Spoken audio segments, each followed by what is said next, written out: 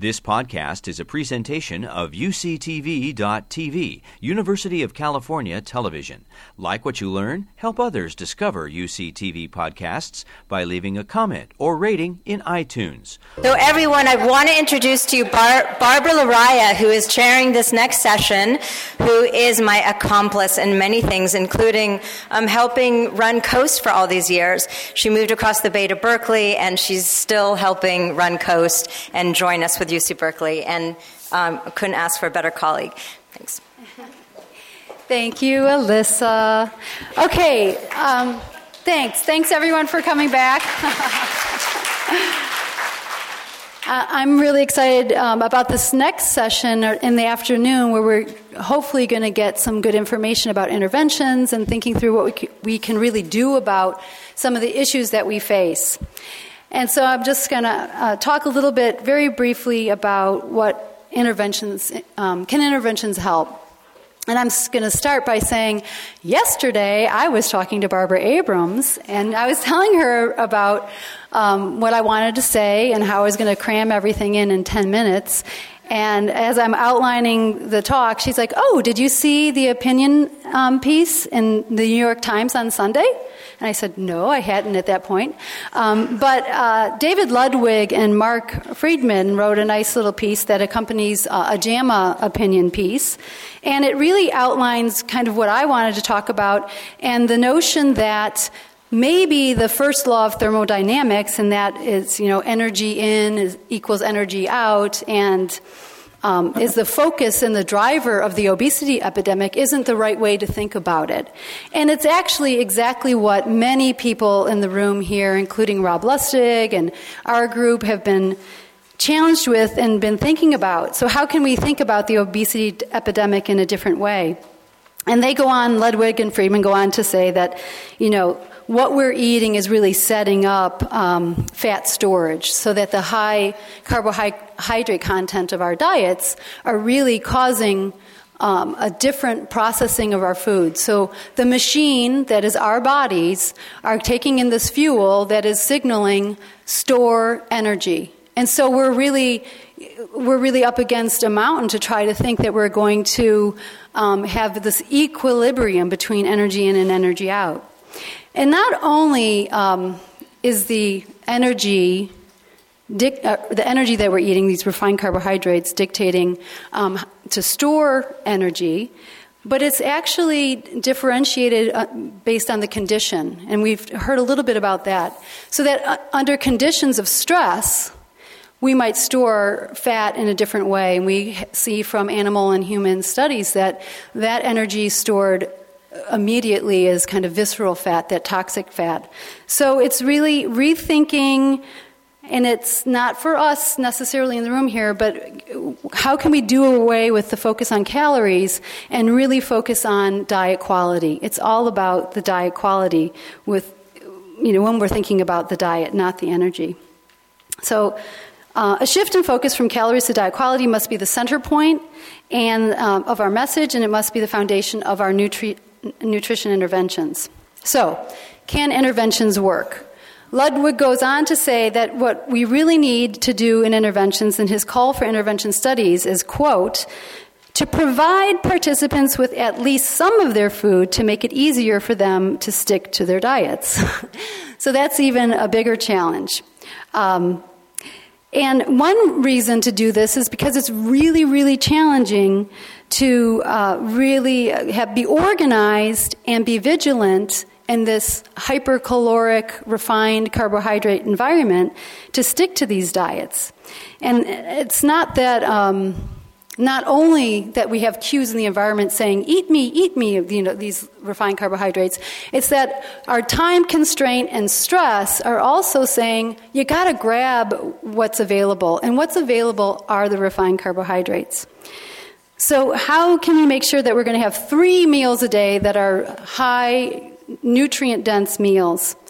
Another important consideration about maybe providing some of our study participants food is because of the sheer cost of eating a high quality diet. And what we're really interested in our research is to help pregnant women who are low income and often food insecure, eat a healthy diet, and it's almost impossible. Okay, so how can interventions help during pregnancy? Well, as we already heard from Barbara and Suzanne will be talking about a little bit, the intervention studies that are out there are widely disparate in their findings. And there's just as many that are saying that the intervention did not find an effect as there are that found an effect. And when there is an effect, it's often among the normal weight women. So women who are normal weight entering pregnancy, they end up getting the effect of the intervention. And absolutely we want to target them, but we also want to target women who are overweight and obese. And there is some suggestion in the literature that the more intensive the intervention is, then there's some effect. So we're talking about very intensive interventions. So diets is usually the primary target, but we're up against some grand challenges. And here are 3. Pregnant women eat very poorly. And I'll talk about that in a moment. Dieting is bad. Well, we don't want women to diet during pregnancy, but they've usually come from a history of dieting and having dietary restraint and struggling with their weight. So dietary restraint and dieting and this kind of eating behavior sets them up during pregnancy, which is a time where you're supposed to eat and gain weight.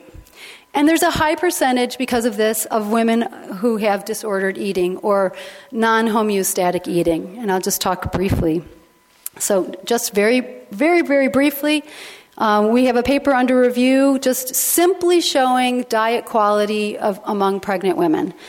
So we've parsed out women who are above 300% of the poverty level, so, wealthier women on the left, and their score that you can barely see is a 57 of 100 on the Healthy Eating Index.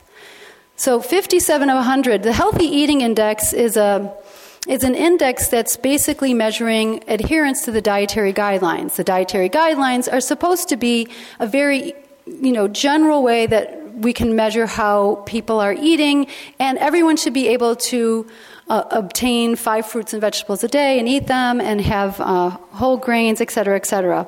So it's not really a high bar, but we're basically failing. And we see that, the next gradient, so women between 200 and 300% of poverty, they score 52, as do women between 100 and 200%, and then women below the poverty level score a 51. So let's see. So women above the 300% of poverty get an F, and women who are below poverty get an F minus. But, when everyone's getting an F, does an F minus really matter? And even, I'd just like to get people up to a C. But the thought of getting women from a 57 to a 70 is just mind-boggling. And we see the same pattern whether we're looking at NHANES in adult population, child population, or in other data sets. We are eating very, very poorly. I mean, an F, I can't express this enough. Okay, so the typical diet is 70% refined foods and only 30% whole foods. 70%. We need to flip this and make it 70% of the diet that are whole foods. Whole fruits and vegetables, lean meats, and, whole grains. So that's the goal, and I'm not sure how we're going to get there. And we also need to address eating behaviors. And we've heard a little bit about this, but we have just a preponderance of women who have non-pathological eating disorders. So there's women who have anorexia and bulimia and binge eating disorder, absolutely, but we also have emotional eating, stress eating, and compulsive overeating. We have mindless eating, and we can't address this with dieting. So somehow we have to move women and over to eating with awareness and exercising some kind of cognitive restraint. We just have to. We've tried to think that somehow if we just tell them what they need to eat, they can their circuitry can override all the cues in the environment and their time constraints, but it's not true. So how are we going to deliver the intervention, the nutrition that women need, with awareness, reducing stress, and improving cognitive restraint? That's what we're up against. So intervention components really need to focus on diet quality as the pinnacle, eating behaviors and address eating patterns and how women eat, and they absolutely need to address stress, sleep, and physical activity, because these are the conditions under which we're going to see differential effects of that fat storage. If we continue to focus on carbohydrate or just energy and not really focus on refined carbohydrates, we're going to see weight gain. If we don't address the rest of it, we're going to see differential weight gain in the most toxic areas, in the areas that create the most toxic fat. And I'm ending there with that horrible challenge, but that's my little overview. You've been listening to a podcast by University of California Television. For more information about this program or UCTV, visit us online at uctv.tv.